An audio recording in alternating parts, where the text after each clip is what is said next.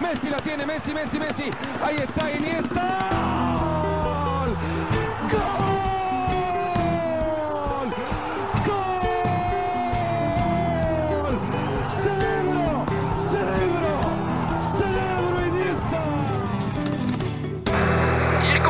Het is met 2 voeten vooruit. Sorry, dit is rood. Reinildo moet verdwijnen. Dit zal nooit teruggedraaid worden. De winteraanwinst gaat dan toch niet naar de kleedkamer. Even oppassen. Altijd met 2 woorden spreken. De scheidsrechter moet gaan kijken. Maar voor mij is dit een duidelijke rode kaart. Die 2 benen. Kijk, het is het Zwitsers zakmes. Geen rood. Hier ontsnapt Atletico. Ja, Koen, wie maakt er een slechtere beurt eigenlijk? Reinildo Mandava of scheidsrechter González Fuertes? Ja, toch de scheidsrechter vind ik dan. Dat je dit... In eerste instantie rood geeft, is gewoon logisch en geen discussie over mogelijk. Dat was zijn beste beslissing van de wedstrijd ook. Ja, dat de VAR dan zegt, kom eens kijken, is al zeer, zeer, zeer opmerkelijk.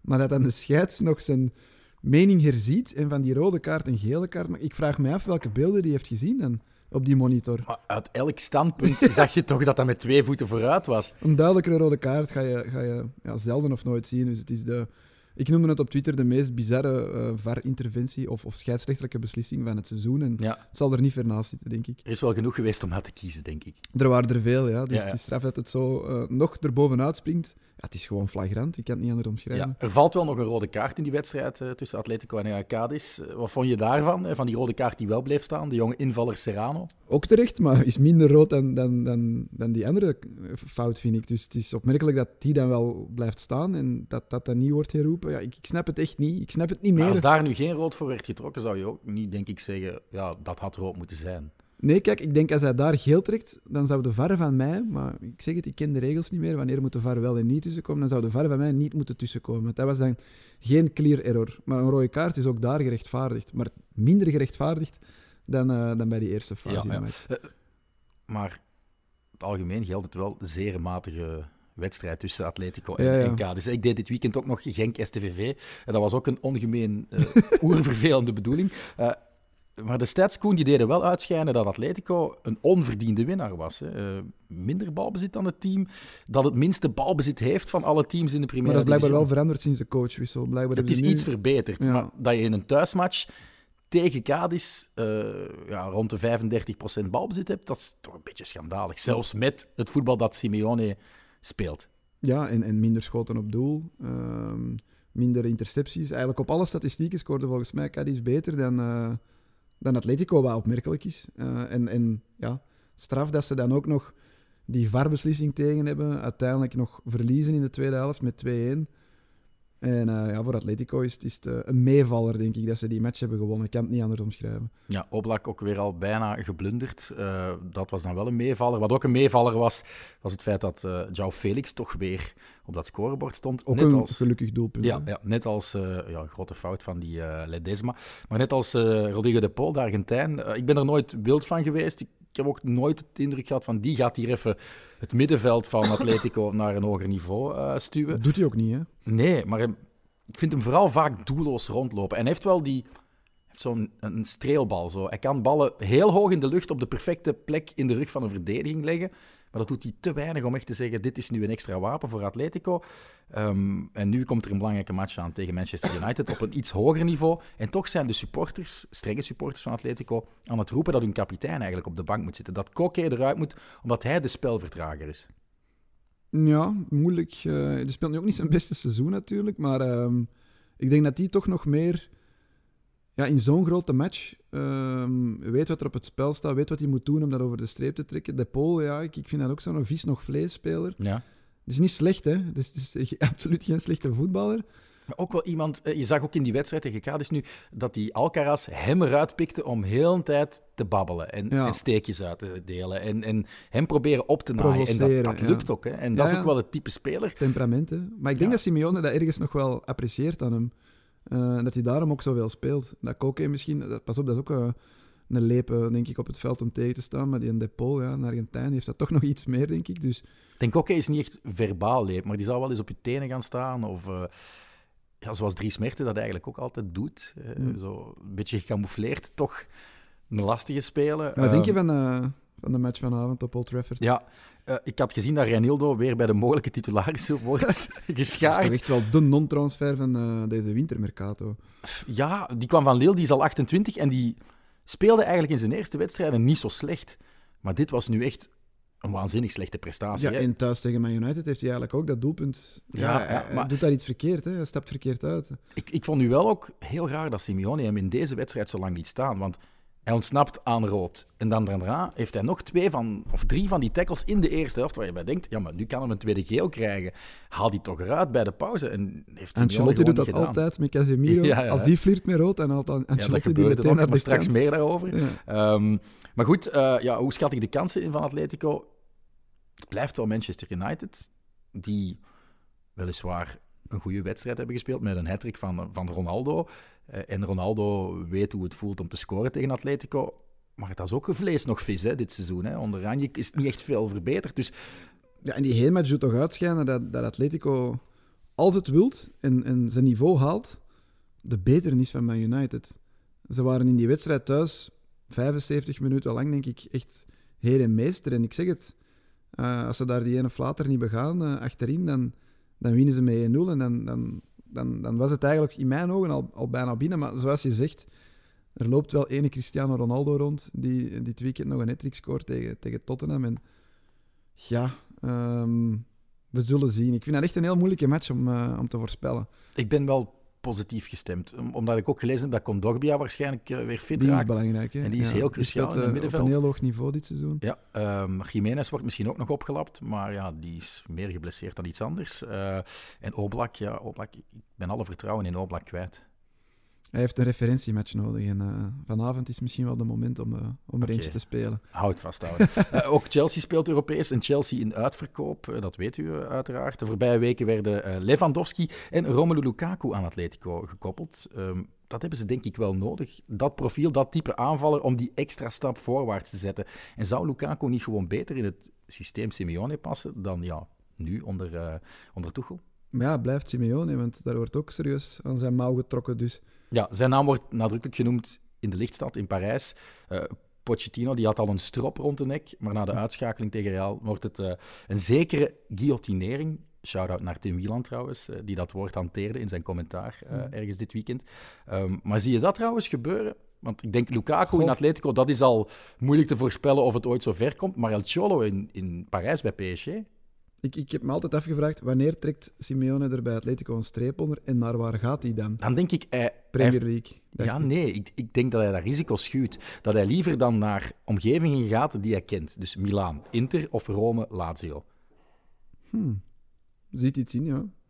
En ik denk dat hij, als hij slim is, dat hij voor Inter kiest, die toch een kern hebben die iets sterker is, die ook wel altijd Champions League zal spelen de komende jaren. Ja. Maar ja, als hij naar PSG gaat en hij wordt dan diegene die wel de hoofdvogel afschiet, dan heeft hij het ook. En dat kan, hè. Ik bedoel, je kunt... Ja, er zijn heel veel Argentijnen. Er zijn heel heel veel kneedbare PSG, jongens, zoals een Paredes, zoals een Gana Gay. Je hebt volgens mij ook wel misschien wel de beste flankverdedigers van Europa op dit moment. Die Portugees daar op links, die is heel goed. Ja. Alleen, je verliest waarschijnlijk Mbappé. En wat doe je dan nog met Messi en Neymar? Die zullen misschien ook vertrekken. Hè? Oké, maar PSG blijft kapitaalkrachtig om 2-3 topaanvallers te halen. Waarom zouden ze ook niet meespringen in de strijd om Erling Haaland? Maar Simeone heeft eigenlijk niet die grote namen nodig, denk ik. Zelfs niet, nee. Om het resultaatvoetbal te spelen dat hij wil spelen. Als je ziet met wat voor teams dat hij de finale van de Champions League heeft gehad en met welke teams die de competitie in Spanje heeft gewonnen, dan hoeft hij zelfs geen... Morata naar PSG. Dat zou het zijn. Maar goed, snel over naar 2 teams die in het weekend elkaar bekampen.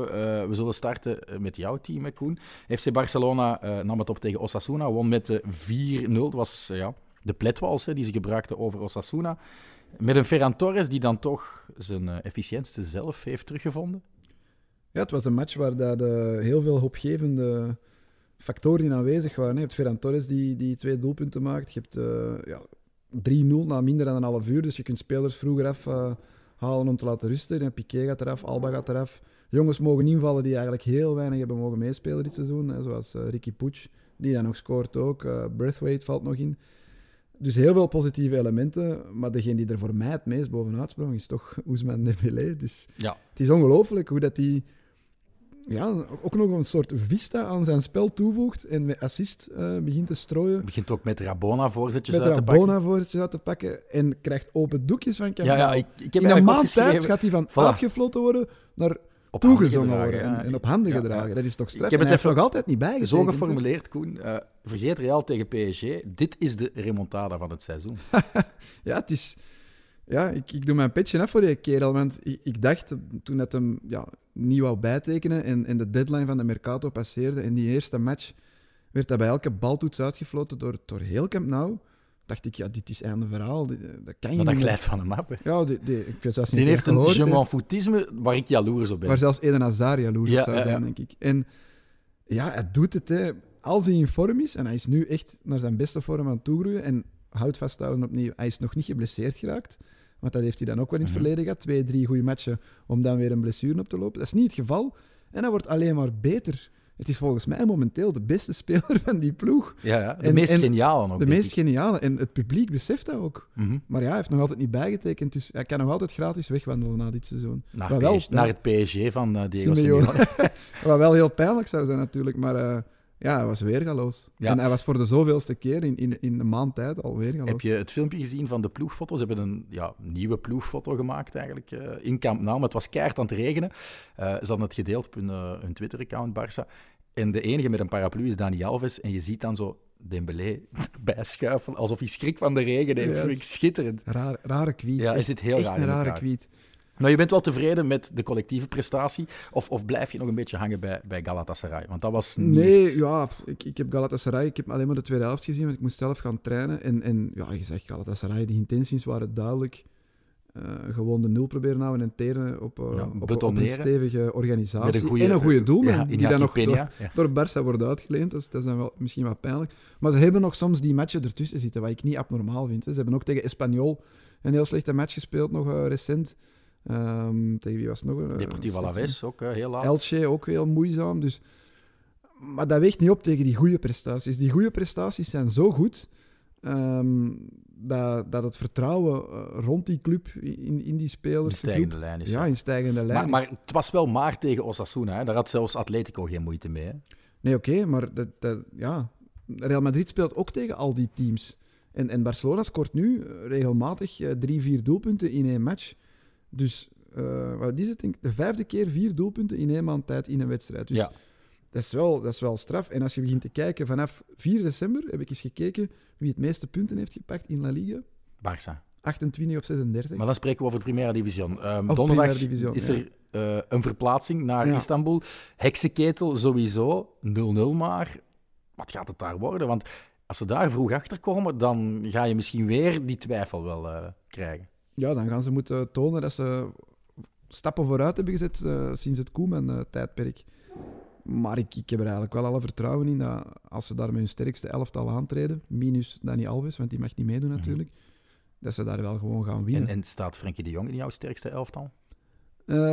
Ik zou die daar op dit moment nog wel inzetten. Ik weet dat daar nu een hele discussie over is. Ja, online konden we het lezen, een tweet van Dosti, een Nederlander, die zei doet pijn om dit te typen, maar misschien is het beste middenveldtrio dat Xavi nu kan opstellen wel Busquets, Pedri, Gavi, met Frenkie dan uit de boot. Maar op Napoli, toch ook na een moeizame heenmatch in de Europa League, speelde Frenkie fantastisch. Dus het is moeilijk. Er is eigenlijk gewoon weelde. Ze hebben 4 titularissen voor 3 posities eigenlijk. Eentje moet eraf vallen. Als ik nu moet kiezen in die wedstrijd, in de heksenketel, zoals jij zegt, dan zou ik misschien Gavi aan de kant laten. Minste ervaring op dat niveau. Kan ook wel eens over de rode gaan. Een vieze overtreding maken en flirten met geel, zelfs met tweede geel. Dan zou ik misschien toch opteren voor Busquets, Pedri, Frenkie. Ja. Je zei net weelde. Ze hebben vooral ook offensieve weelde. Een mooie statistiek van Phil Kitromelidis van de Spanish Football Podcast. Barça 20 keer gescoord in de jongste 6 matchen.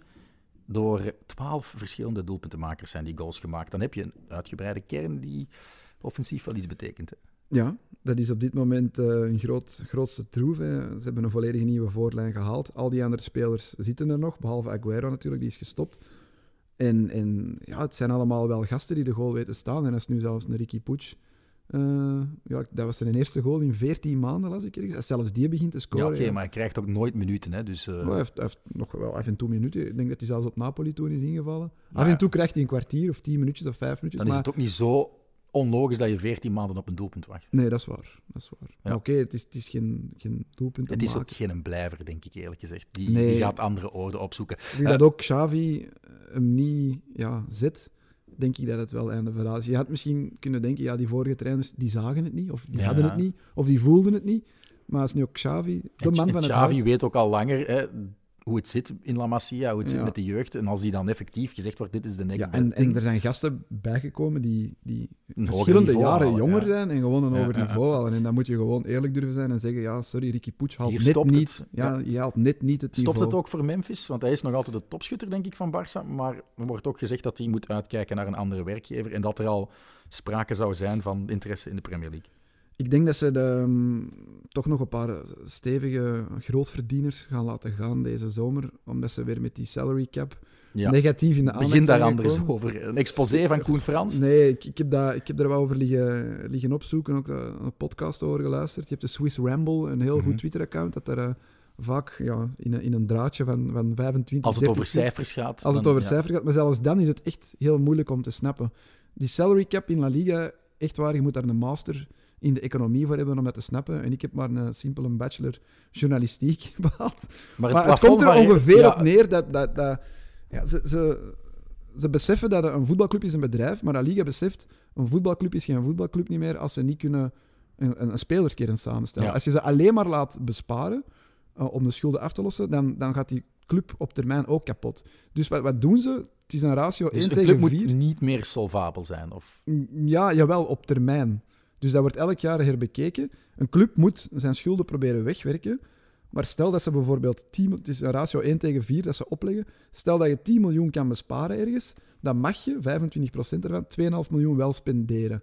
En er is ook nog... er zijn Ook nog al blijft die put gigantisch. Hè? ja, die put blijft gigantisch, maar die wordt wel alsmaar kleiner. En je moet wel kunnen aantonen aan La Liga dat je je best doet om die te verkleinen. Wat Barcelona nu wel doet. Hè. Ze zijn van Griezmann afgeraakt, ze zijn van Ja. Messi afgeraakt, ze zijn van Coutinho afgeraakt. Umtiti heeft daar raar Eigenlijk nieuw is dat een contract soort getekend. belofte aan een bank.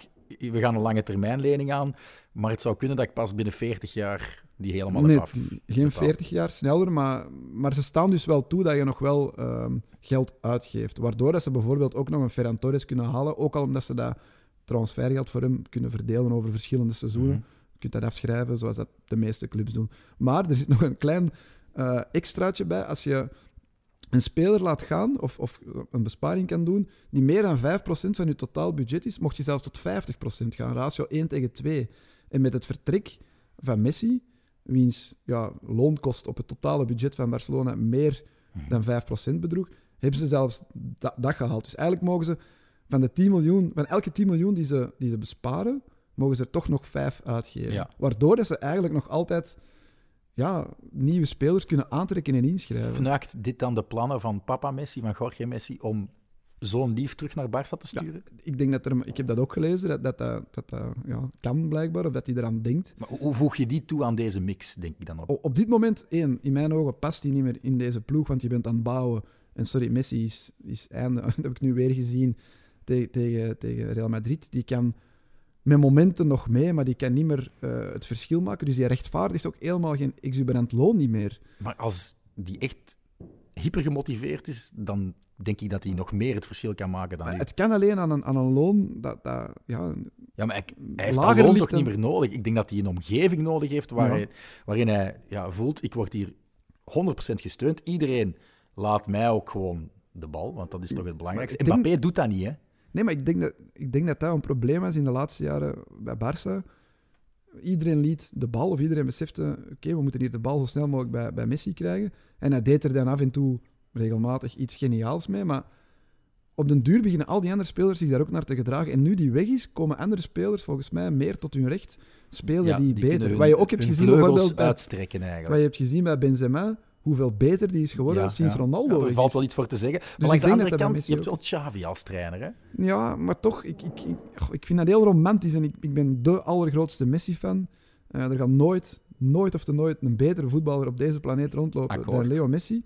Maar ik denk dat op dit moment niet... Dat is niet de oplossing. Of die gaat dit Barcelona niet naar een nog hoger niveau tillen, denk ik. Dat gaat net zelfs een kleine stap terug zijn. En dat hebben ze nu niet nodig. Ja, en de Dus- kans is ook groter dat hij naar Miami FC trekt of zo. Hè? Of naar Argentinië. Dat zou ik ook veel schoner vinden. En hij heeft blijkbaar ook gezegd dat hij zijn contract wil respecteren. Dat hij toch nog gemotiveerd is om die fluiters van PSG, dat hij werd uitgefloten, om die een ongelijk te bewijzen. Wat ik trouwens compleet absurd vind, dat je Leo Messi uitfluit. Dan heb je niks met voetbal in mijn ogen. Dan snap je er helemaal niks van. Maar hij wil die dus toch nog lik op stuk geven. Dus ik denk dat hij nog wel gewoon dat jaar, volgend jaar dan, bij PSG gaat blijven. Voor zover dat ik het kan inschatten. Maar van mij hoeft hij niet terug te komen naar Barcelona. Oké, over naar de thuisploeg van in de Classico van komende zondag. Real Madrid was nu uitploeg in het weekend. Wonnen met 0-3 op Real Mallorca. De hashtag die ik verzonnen heb, always watch Real Madrid after the break. Daar valt wel iets voor te zeggen, hè? Want jongste 11 duels, 2 goals voor de pauze gescoord. Toevallig alle 2 in éénzelfde match tegen Real Sociedad. Dus 10 keer niet gescoord voor de pauze. En je kunt altijd lekker indommelen. Jij hebt gewoon de verkeerde keuze gemaakt. Ja, nee, ik wist jij bent gaan slapen na 45 minuten. Ja, ik stuurde... ik ben niet kapot, kleine baby. Je weet hoe dat gaat. Druk weekend gehad. En dan op maandagavond wilde gewoon eigenlijk om 9:15 in je bed kunnen kruipen. Maar ik wist, want ik stuurde nu... Dat wordt hier zo'n typische 0-2 match. Ik had toch slapen. Ik zal het morgen wel zien. Het was een 0-3. Ze hebben er nog eentje bijgeduwd. Maar ja, dat is zo'n match waarvan je nu weet, Real Madrid wint die toch. En dan moet ik dat niet per se live zien. Ik zal het dan wel de dag nadien in de lange samenvatting zien. Dat heb je ondertussen al gedaan, dus we kunnen wel analyseren. Ja, ik heb de doelpunten en de kansen nog na de rust gezien. Ja. Benzema heeft met zijn 21ste en 20ste goal van het seizoen Thierry Henry ingehaald. Hij zit nu aan 412 doelpunten voor land en club. Maar hij moest er wel 5 minuten voor het einde uit met een, wat was het, een enkelblessure of toch een... aan de benedenkant van zijn been. Mankte een beetje. Aan het trekkenbeen, een mank inderdaad. Ik denk dat elke Real-supporter nu wel aan het bidden is dat hij fit raakt voor de afspraak zondag. Ja, ik heb hier opgeschreven Benzema pendentia. Ik weet niet of dat goed klinkt, maar het is ongelooflijk. Zijn cijfers dit seizoen. Hij heeft 33 matchen gespeeld, over alle competities. 30 goals, 12 assists. Dus hij is bij 42 goals betrokken. Elke 66 minuten een goal of een assist. Dat is Messiaans. Messiaans. En nu ook weer. Hè. Hij ligt aan de basis van die 0-1. Hij maakt zelf de 0-2. Het is, als hij er niet bij is Real Madrid een ander team. Zonder Benzema schakelt hij ook nooit PSG uit. Hè. Nooit. Ja. Dan vliegen die er gewoon uit. Hè. Dus Benzemessi, is dat een leuke benaming? Of nee? Benzemessi? Ja, Benzema is de Messi van Real Madrid. Nee, niemand kan je vergelijken met Messi. Dat gaat niet. Maar ja, hij is ongelooflijk belangrijk. Dus als hij er niet bij is in de Classico, dat is echt wel een groot verschil. Dan denk ik dat ze bij Barcelona de favoriete rol gaan toegevoegd krijgen. Ik denk dat je er 2 niet mag missen. Dat is Benzema en Courtois. En misschien Modric. En misschien ook nog Vinicius. Maar die kan zelfs een snertmatch spelen en dan kunnen ze toch nog winnen. Ja. Bijvoorbeeld tegen PSG was Vinicius ook niet echt bepalend. Nee. Hij heeft nu ook wel de eerste goal gemaakt in de tweede helft. In de eerste helft raakte Pablo Maffeo van Mallorca nog de paal. Diezelfde Maffeo kreeg het ook aan de stok met Vini Junior. Tackle met gestrekt been. Ja, werd niet eens een kaart voor getrokken. Dus die Spaanse arbitrage maakte ook in andere wedstrijden nog een slechte beurt. Ik ga zeggen als Barça-fan, dat was rood. Ja. Mallorca moest dan een rode kaart krijgen. En Vinicius vond dat precies ook. Want die was woest. Ja, terecht. Want dat is een tackle met de voet vooruit, op kniehoogte. Mm-hmm. En ik denk dat hem ook gewoon vol raakt. Yep. Hetzelfde geld is uw knie daarin fruit van één. Dus. Maar ja, op zich maakt het niet uit. Hij heeft verder kunnen voetballen en ze winnen. De openingsgoal van Vini Junior, klein geurtje aan. Was dat geen overtreding op die Baba? Ja, vergelijkbaar denk ik met Benzema op nu was het Valverde op Baba. Vergelijkbaar met Benzema op Donnarumma. Ik denk... Een deel van het publiek gaat dat een fout vinden, een ander deel niet. Ik vind dat ja... Deze vond ik nog moeilijker, omdat die Baba... Het leek wel alsof hij zijn been achter dat van Valverde stak, ja. Maar eigenlijk, Valverde raakt geen bal. Baba is aan het lopen en Valverde zet zijn voet dus in de looplijn. Dus looplijn. Een soort obstructie, maar dan tussen twee benen. Ja, maar dat is heel moeilijk om ook daar te bepalen, is dat nu een fout of niet. En ook, we moeten ook wel eerlijk zijn, Mallorca heeft een paar van die ontsnapmomenten ook gekend. Hè. We zeiden net Maffeo. Ook Rodrigo werd van het veld gestampt.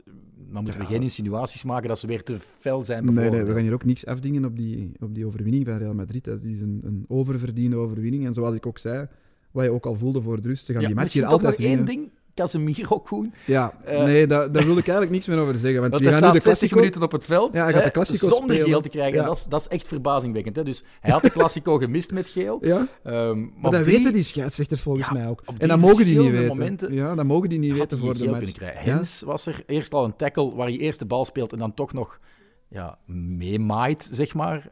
En dan ook nog een serieuze trekfout. Ja. Maar Twee van de drie zijn zuiver geel, volgens mij. En volgens mij weet die scheidsrechter, als hij geel krijgt, is hij geschorst voor de Classico. Anders trekt hij gewoon geel, denk ik. Ancelotti haalt hem dan ook... Ja, slim, hè? Maar, Ja, slim. Ik dat zou hem gewoon niet eigenlijk. laten starten. Want je riskeert hem te missen in die veel belangrijkere match.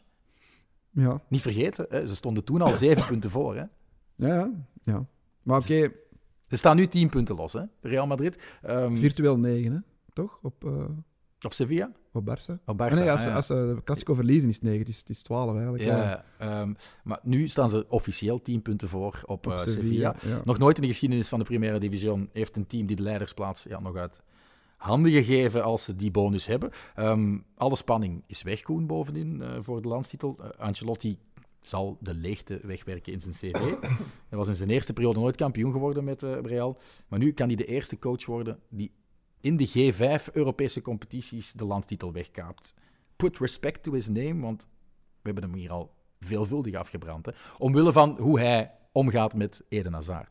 Ja, ik wou zeggen, ik heb die mensen hier al eigenlijk heel veel bewierookt. Ik vind maar een puur fantastische menselijk... trainer. Ja, dat weet ik niet. En ja, kijk naar de resultaten. Hij heeft gewoon gelijk om Eden Hazard niet op te stellen. Als je ziet hoe Vinicius dit seizoen speelt, hoe Asensio al heeft gespeeld, hoe ook Rodrigo beter speelt, hoe Bale zelfs al in die weinige minuten dat hij heeft gekregen meer heeft getoond dan Hazard. Dat moet je hem geven. Hij maakt individuen beter. Ja. Maar is het voetbal per se ook beter dan onder Zidane? Zidane, in de laatste periode, waren we hier ook bezig. Hè? Resultaatvoetbal. Het lijkt te veel op Atletico. Ik heb nog altijd soms de indruk dat het wat op Atletico lijkt. Ja, het is waar. Momenten uitkiezen. Ja, het is heel, Ik kan niet zeggen dat Real Madrid in wedstrijden, buiten dan in de vorige partij waar ze een kwartier dominant waren, maar ik kan niet zeggen dat ze wedstrijden van A tot Z, van beginpunt tot eindpunt, domineren. Nee, dat kan je de laatste weken zelfs veel meer over Barcelona zeggen dan over Real Madrid. Maar Real Madrid laat geen steken vallen. Nee. Pak je wel gewoon overal die punten. En dat moet je ze toch ook geven. Effectief, dat hadden ze onder Zidane ook, maar dat was in zijn laatste seizoen ook weer al wat weggeëpt. Dan was dat al een pak minder, pakken ze ook geen enkele prijs. En nu, ja, het is freewheelend naar de titel, denk ik. En dan zullen we nog zien. Ik weet niet of ze nog eens gaan ontsnappen in de Champions League als ze tegen een goede tegenstander komen, zoals ze nu tegen PSG zijn ontsnapt. Want je moet daar wel een kat en kat noemen. Tot de 60ste minuut van die tweede confrontatie lagen ze onder en werden ze eigenlijk gedomineerd. Het is absurd dat je nog een wedstrijd kan winnen op basis, of een dubbele confrontatie, kan winnen op basis van 1 goed half uur. Dat heeft te maken met volgens mij de mentale kracht van die ervaren ploeg van Real Madrid, maar ook met de waanzinnig slechte attitude van de tegenstander. Ja. Dus dat is dat zijn twee factoren of elementen die daarin hebben meegespeeld. Verwacht je dat ze nu een derde Classico van het seizoen gaan winnen? Eerlijk gezegd zal het mijn worst wezen. Als je mij nu vraagt, in welke match moet je beste ploeg opstellen? Donderdag tegen Galatasaray of zondag tegen Real? Dan zeg ik als Barça van donderdag. Want die Europa League kan je winnen. La Liga kan je niet meer winnen. Is dat ook omdat je nog schrik hebt dat ze niet in de top 4 gaan finishen? Nee. Absoluut geen schrik voor. Het is puur voor de prestige. Ja, wat heb je aan een derde plaats als je voor de rest geen trofee wint? Ja. En het is een uitgelezen kans nu, die Europa League, om hem te winnen. Ik denk dat Barcelona op dit moment ook gewoon objectief gezien, kan niet objectief zijn, maar objectief gezien, is dat de sterkste ploeg die er nog in zit in dat toernooi. Dus dan moet je donderdag er vol voor gaan en ervoor zorgen dat je niet wordt uitgeschakeld door de 12e of de 13e uit de Turkse competitie, want dat zou een afgang zijn. De Classico verliezen, again, dat zou pijnlijk zijn, maar dat zou geen afgang zijn. Dat zou eigenlijk de logica zelf zijn. En zoals ik al zei, en zoals Xavi ook heeft gezegd, blijkbaar nu na de match tegen Osasuna, want dan krijgt die vraag nu plots van, zijn jullie nog een contender? Gaan jullie Real Madrid nog het vuur aan de schenen leggen? En hij was eerlijk genoeg om toe te geven of te beseffen. Hij ziet ook dat verschil in het klassement. Ja, en Ik denk dat hij wel oprecht gelooft dat Barcelona, zijn team, nog veel punten gaat pakken. Maar hij gelooft nooit, en dat geloof ik ook niet, dat Real nog veel punten gaat laten liggen. Ja. Dus ja, dan denk ik dat je toch je focus moet verleggen en even nu vol voor de Europa League moet gaan. In de competitie moet je uiteraard proberen dan bij de eerste 4 te eindigen, maar ik blijf erbij. Volgens mij wordt Barça gewoon tweede.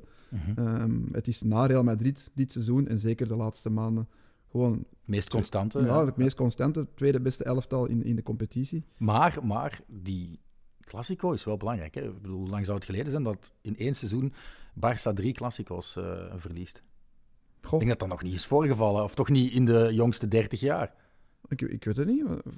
Vorig jaar gewoon hebben ze dan ook niet in de Supercoppa tegen elkaar gespeeld en de 2 competitiematchen verloren. Dat Ze hebben zou er de laatste jaren echt veel verloren. Ja, maar toch niet 3 op een rij? Ik weet het, ik denk het wel eigenlijk. Oké, dan is het voor het tweede op 1 volgend jaar dat gebeurt dan. Ik ben niet zeker, hè, maar... Moeten ze toch proberen te vermijden? Naar mijn gevoel is dat ook zo. Oké, in het begin, zeker na die glorieperiode, was dat echt pijnlijk om een Classico te verliezen. Maar alles ik heb de wint, indruk, ook zit hier nu een Classico. Real-supporter in jouw plek en die zegt, ja, nee, we moeten dit absoluut winnen. Dit is zeer, zeer belangrijk. Ja, maar natuurlijk, voor hen is dat prestige. Hè. Ze kunnen eigenlijk hun enige, want Sevilla, ik ga dat geen uitdager niet meer noemen, hun enige uitdager nu op 15 punten zetten, met nog 9 matchen te gaan dan. Je neemt een optie op de titel tegen je aartsrivaal. Ja, tuurlijk is dat een belangrijke match. En zij hebben deze week, ze hebben geen niet-weekmatch. Dus ze kunnen in alle rust naar die zondag toewerken. Barcelona heeft nog een cruciale match op donderdagavond. Ze hebben wel dus op maandag gespeeld, hè, Real. Dus. dat is waar. Goed, qua personeel zit Barcelona ook wel goed. Hè. Ze recupereren zelfs Nico uit schorsing. Bij Real staan dus vraagtekens achter de deelname van Benzema. Ook Mendy en Rodrigo. Het wordt de tweede Classico sinds Xavi overnam. Wat herinner je nog van die in de Spaanse Supercoppa begin januari? Buiten Ik denk de onwaarschijnlijk lucky gelijkmaker van Luc de Jong. Ik denk dat ik heel positief was, ondanks de nederlaag. Hier toen ook in de podcast. Omdat ze Beetje zoals de voorzitter van Barcelona. Ja, dat ging er dan weer net iets te veel over, vond ik. Maar omdat ze hun voeten hadden naast gezet. En toen, dat is ondertussen al 2 maanden geleden, of meer dan 2 maanden geleden, toen zaten ze duidelijk nog... Ze zitten nog altijd in een proces, maar toen was dat proces nog maar net begonnen. Is dat het begin van de kentering?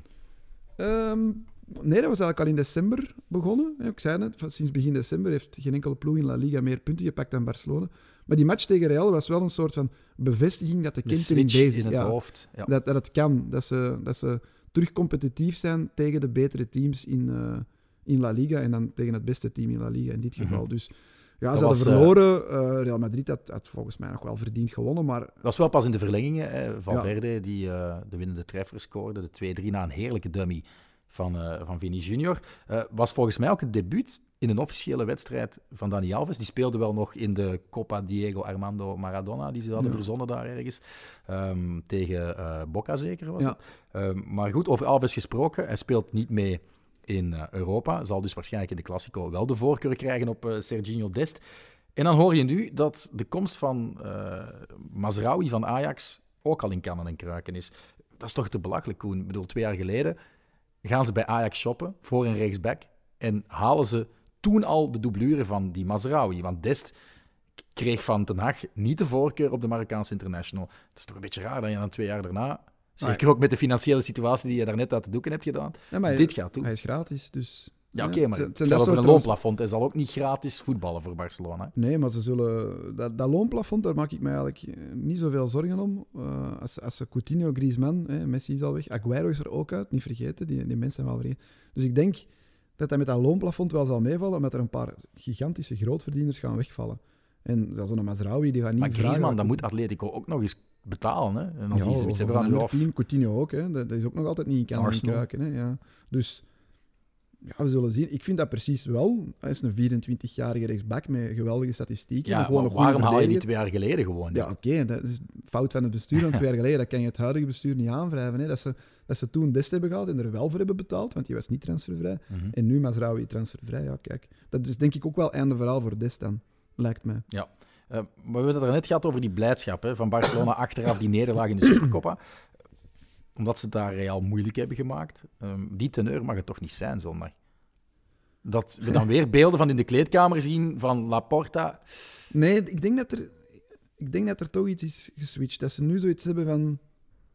Wij kunnen wel echt winnen. En nu moeten we wel echt een resultaat... En als ze verliezen, mogen ze teleurgesteld zijn. Ook. Dan gaan ze teleurgesteld zijn. Daar ben ik zeker van. Maar ze gaan meer teleurgesteld zijn als ze donderdag verliezen. Daar ben ik ook vrij zeker van. Ja. Dat is Oké. belangrijker. Voilà. Raar, maar waar. Wat herinner je nog van de Classico op 24 oktober? Dat Kun Agüero scoorde. Maar wie maakte de Madrileense goals? Alaba en... Lucas Vázquez. Juist. Ja, Op de er is hier counter. gebeld, dus babbel even verder. Ik moet even de deur open doen. Ja, over wat moet ik praten? Ik weet niet, ja, over de stoel van Alaba. De stoel van Alaba. Nee, daar heb ik niks over te zeggen. Nee, ik zal nog de wedstrijden vermelden. Hè. We hebben een wedstrijd georganiseerd in samenwerking met Eleven voor de match, wat was het? Real PSG, pronostiek. De winnaar krijgt een duo-ticket voor Kinepolis Antwerpen voor de Classico. Dat was Mimoun Essoubi. Nogmaals gefeliciteerd. En we hebben nog een wedstrijd Ja, voor deze Classico. dank u 11 nogmaals. Dank u Eleven nogmaals. En opnieuw een pronostiek, maar we zullen hem nog wel op Twitter smijten ook. En de Maar het winnaar komt er krijgt eigenlijk een op neer, shirt naar keuze. Ja, voilà. Dat Dus was je het. moet gewoon via direct message op onze Twitter-account jouw pronostiek insturen voor de Classico. De winnaar krijgt het shirt van dit seizoen van Real Madrid of Barcelona, wat ook je voorkeur Maar we gaan het niet met meedraagt. direct message doen, we gaan het met reageren onder de tweet die we gaan posten doen. Oké, Dan hebben we we wat maken het interactie. weer extra Ja, verwarrend. en dan kunnen de zoals mensen altijd. ook zien van, er heeft nog niemand 3-4 voor Barcelona gezegd. Ik kan dat zeggen. Ah ja, oké. En we gaan ze ook niet verplichten om te luisteren deze keer, want dat was een beetje... Nee, en we gaan misschien ook wel nog een schifting. Wie maakt de eerste goal? Dat moeten we misschien ook bijzetten. Yes, En in welke minuut? Dat laten we aan Koen Frans Ik kan dat straks op Twitter Voilà. gooien. Komt-ie nog? Nogmaals, Jeroen Vermeijeren, bedanken van Eleven voor deze giveaways. Leuke cadeautjes. Je kan nog steeds je kaartje boeken trouwens voor die Classico in Cinema Kinepolis. Lijkt me wel een fijne ervaring. Via http://11sports.tv/Kinepolis Niemand- kan je nog altijd tickets winnen voor zo'n Niemand zegt de cinema link zo. experience. Zeg toch gewoon, Ja, er is geen- 11sports.tv/Kinepolis. Voilà. Je kan ook nog heel wat andere leuke merchandise winnen. Genoeg over El Clasico. Er is nog een Sevillaanse club die op 2 staat, die we moeten vermelden. Hè. Die speelde 1-1 op bezoek bij Rayo Vallecano. Rayo wacht nu al 9 matchen op een overwinning, terwijl Sevilla voor de 15e match op rij niet verloor, maar het leeuwendeel van die reeks bestaat uit gelijke spelen. En nu weer. Donderdag is zo'n gelijkspel wel genoeg hè, in Londen voor de kwalificatie. Ja, dan zullen ze ervoor tekenen. Maar ze hebben de voorbije weken zoveel punten laten liggen in... Maar dit kan je La toch Liga. elk seizoen voorspellen bij Sevilla? Ja, ik vraag me af wat daar dan de oorzaak van is. Dat je, want Rayo volgens mij, die al 5 of 6 keer op rij verloren. Mhm. Die hadden echt een waanzinnig slechte reeks. Die moeten nog oppassen voor de degradatie. Je had wel een goede voorspelling. Hè? Ze moeten Lucas Zidane niet meer tussen de palen zetten en Dimitrievski. En die speelden een wonderpartij. Die speelden een wonderpartij. Want ik wou er nog bij zeggen, ze hadden die match wel altijd moeten winnen. Ze hebben een afgekeurd doelpunt van Rafa Mir. Penalty niet gekregen op Rafa Mir, waar de VAR terugkomt op de originele beslissing om wel penalty te geven. Dus ja, het zit ook allemaal wel wat tegen. Als ze die match 10 keer spelen, winnen ze die 9 keer, denk ik. Maar ja, ze zitten nu in die situatie dat ze veel te veel punten laten liggen tegen ploegen, waar al die andere ploegen bovenin op dit moment geen punten tegen laten liggen. Dus ik zie ze nog weg. Ze gaan nog moeten knokken, denk ik, voor hun plekje in de top 4. Hoewel de andere De teams... op Barça troostprijs na- is er wel nog misschien altijd. Hè? Finale in eigen stadion, Europa Europa League. Hun competitie. Is het niet in La Cartuja? Nee, het is in het Sanchez Pizjuan. Ah, ik dacht in La Cartuja. Nee. Nee, dat ding De was in La- bekerfinale Ja, is de in La bekerfinale is in Cartuja. La Cartuja, dat was het juist. Ja, dat is een troostprijs. Ik hoop daar stiekem op Barça Sevilla. Barça Sevilla. En dat wij Ik erbij stiekem zijn. op Betis tegen Sevilla. Die gaan het lastig hebben, hè. Die moeten in Frankfurt Ja, een voilà. We achterstand kunnen ophalen, meteen dus- misschien daar ook nog kort iets over zeggen. Hè. Die wonnen wel van Atletico Club met het kleinste verschil. 1-0, goal van de Panda, van Iglesias na 20 minuten. Maar Fekir liep op negatieve wijze in de schijnwerpers. Weer een rode kaart. Zijn hoeveelste is dat al? Bij Betis een Ja. 5e had ik gecheckt. En 6 daarvoor, in totaal. nee, zijn 6e in totaal. Hij had er bij Lyon dus 1 Ja. gepakt. Zijn 4e in La Liga. Hij had er ook eentje in de Europa League gepakt bij Betis. Dus Ja, en het zijn dikwijls wel... venijnig. hè. Ja, het is niet dat hij dan een vieze overtreding Nee. begaat of zo, ergens te laat komt. Het zijn altijd akkefietjes, revancheren, reacties. Nu was het op Mouniain, nadat hij eigenlijk zelf uitdagend aan het jongleren was aan de zijlijn. Ja. Hè. De voorsprong was een feit. Ze wouden wat seconden sprokkelen. Begint hij daar à la Ronaldinho wat kunststukjes, wat circusdingen boven te halen. Oscar de Marcos kon daar uiteraard niet mee lachen, torpedeert hem. En dan zie je Mouniain Iets zeggen. iets zeggen, iets fluisteren, misschien ook wel in de wang knijpen. Dat kan je niet helemaal zien.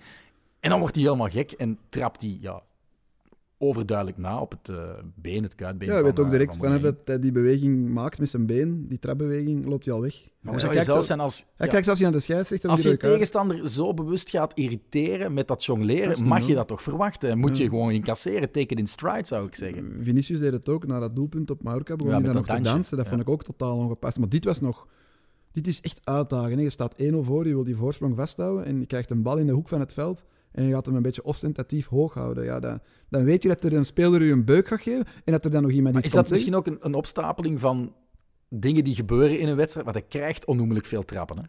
Ik denk dat er Daar moet ik er op wel dit bij moment zeggen. geen enkele speler in La Liga is die zoveel Nee, dat is tikken waar. incasseert. Dat is echt waar. Dat is, en vaak krijgen de tegenstanders daar niet de gepaste straf voor. Tegenstanders ontsnappen vaak Ja, ja. met een vuile fout op Fekir. Maar hij kan natuurlijk ook wel een voorbeeld nemen aan Messi of aan Hazard. Messi, ja, die is ook wel eens een keer Eén keer bij Barcelona. buiten zijn ja. zinnen geraakt, maar Hazard nooit. En die kregen misschien nog meer trappen op hun Ja, allerbeste dat periode. is iets dat hij moet leren. Het is nu de tweede dit seizoen ook, want in de Europa League tegen Leverkusen had hij het ook vlaggen. Was hij 3 matchen geschorst voor een wansmakelijke reactie. Mhm. En Beste die rode twee- kaart, vind Nu ik. weer, ik weet niet hoeveel weken die geschorst gaan worden. Ja, die maar gaan meerdere weken geschorst Ja. zijn. Ja. En in En ze een knokken nog voor die top 4. Hè, in een dus cruciale periode in het seizoen gaat hij er meerdere een matchen niet bij houdingsprobleem, zijn. Ja, ik weet niet wat dat is bij hem. Dat is... ja, de beste rode kaart, beste, dus niet echt het juiste woord, maar tegen Villarreal, waar hij met 2 keer geel van het veld werd gestuurd. Eerste keer was hij terecht kwaad, omdat hij geel kreeg en dat was na een zuivere interventie. Maar dan dreigde hij al de scheidsrechter op zijn rug de bal te gooien. De camera's hebben dat opgepikt, schitterend hij moment. gooide niet, hè? Nee, hij gooide niet, maar ja, dat was alleen nog- al doen, dat zou al rood mogen... Koundé deed het, hè? Bij Jordi Alba. Ja, ja, en die die kon kreeg- zich niet houden, Ja, nee, die nee, deed het voilà, gewoon. ja. Dus, Maar in net diezelfde op tijd. wedstrijd, en dat is 2 seizoenen terug, denk ik, in een leeg stadion, krijgt hij dan een tweede keer geel en dan zie je hem zo de kleine trapjes afdalen richting de tunnel, komt hij de VAR-monitor tegen en geeft hij gewoon een fikse linkse op de VAR-monitor, een schitterend beeld. Je moet pijn gedaan hebben bij hem, denk ik. Ja, Zo'n ja. tv-scherm met volle vuist slagen, dat is Ja, ik denk niet dat het kapot was, niet dat er glasscherven in zijn vuist hadden. Maar ze gaan hem donderdag wel nodig hebben en ze kunnen hem gebruiken, denk ik toch, in Frankfurt. Lijkt me wel een wedstrijd die eventueel naar penalties gaat. Ja, Als er zo eentje moet uitpikken, ik vond... 1 goal achterstand. Ik dacht, hè, ik zag dat resultaat passeren. Ik dacht, oei, Betis thuis verloren aan Frankfurt. Ze zullen wel pech hebben gehad, maar het was gewoon een verdiende overwinning voor Frankfurt. Het zelfs meer kunnen zijn. Dus als Frankfurt daar zijn niveau haalt van in de heenmatch, gaat Betis echt heel straf uit de hoek moeten komen. Pellegrini moet gewoon een paar juiste keuzes maken door bijvoorbeeld die Portugees die nu weer keepte, Hij stond in doel. toch tussen de palen te laten, die Rui Silva. En achterin geen beroep doen op Victor Ruiz, maar gewoon... hoe heet hij daar nu weer? De Catalaan, die jonge gast, kan even niet op zijn naam komen. Zwat, centrale verdediger die naast Bartra staat. Villarreal-Celta 1-0. Edgar is het. Villarreal-Celta 1-0. Een goal met nog 25 minuten op de klok van Parejo bezegelde een belangrijke zege voor Unai Emery. Het verschil met de top 4 is nu nog maar 6 punten. Maar ze kunnen misschien nog hopen op een verderzetting van hun Europese avontuur. Want morgen spelen ze in Turijn. Een Juventus dat weliswaar punten pakt op een zeer zakelijke manier in Serie A en toch stiekem weer mee kan doen voor de landstitel. Maar dat het 1-1 werd in het Ceramica in de eerste ontmoeting, dat mag Villarreal zichzelf vooral aanrekenen, hè, want het was stukken sterker. Ja, hetzelfde verhaal als Atletico. Ze staan voor een moeilijke terugmatch, terwijl ze de heenmatch eigenlijk hebben gedomineerd. Barcelona eigenlijk hetzelfde verhaal. Dus het zal voor verschillende Spaanse teams een dubbeltje op zijn kant worden. Ja, ik ben heel somber voor Villarreal eigenlijk. In Turijn... Gezien de manier waarop dat die de laatste weken blijkbaar hun punten pakken, ik volg het zo'n beetje van op afstand, maar die zijn zich daar geruisloos terug in die titelstrijd aan het mengen. Ja, dan... Villarreal is ook zo'n ploeg, die kunnen het ook wel gewoon verliezen ineens. En alles valt dan slecht. Ja, en dan moet de camera altijd op Unai Emery gericht worden. Want die heeft dan een een gelaatsuitdrukking. mimiek die Ja. boekdelen spreekt. Maar ja, De wanhoop nabij. Dat is eigenlijk de Ik geef wandelende wanhoop, Ja. is Unai Emery. Atletico en Barça trekken ook mee een gelijkspel uit de heenmatch naar een terugmatch. Die geef ik meer kans dan Villarreal wel. En Sevilla, nog even voor de volledigheid. Sevilla, ook dat is een dubbeltje op zijn kant. Die match kon ook wel alle kanten uitgaan. Dus Barça gaat door. Atletico durf je niet helemaal te zeggen. Sevilla, idem dito. Villarreal niet. Inderdaad, ja. En Betis er ook uit. Dat is jouw voorspelling. Ik vind het heel moeilijk. Ik hoop dat ze allemaal doorgaan, maar als er 3 van de 5 doorgaan, dan zou ik al wel content zijn Ja. eigenlijk. Er waren uiteraard nog veel andere wedstrijden, maar we zijn al 3 kwartier onderweg. De tijd is genadeloos. We kijken echt uit naar de laatste Classico van het seizoen. Dat is zondagavond om 21 uur. En niet vergeten mee te doen aan onze pronosticeerwedstrijd. Dus niet slide into our DM's, want Koen heeft iets anders verzonnen. Dus dat wordt gewoon Ik heb dat nu net ter plekke een verzonnen. post op Twitter waar u dan op moet reageren. En om af te sluiten wil ik nog de groetjes doen aan de mannen van Kick and Rush, Keep Calm en Viva La Liga.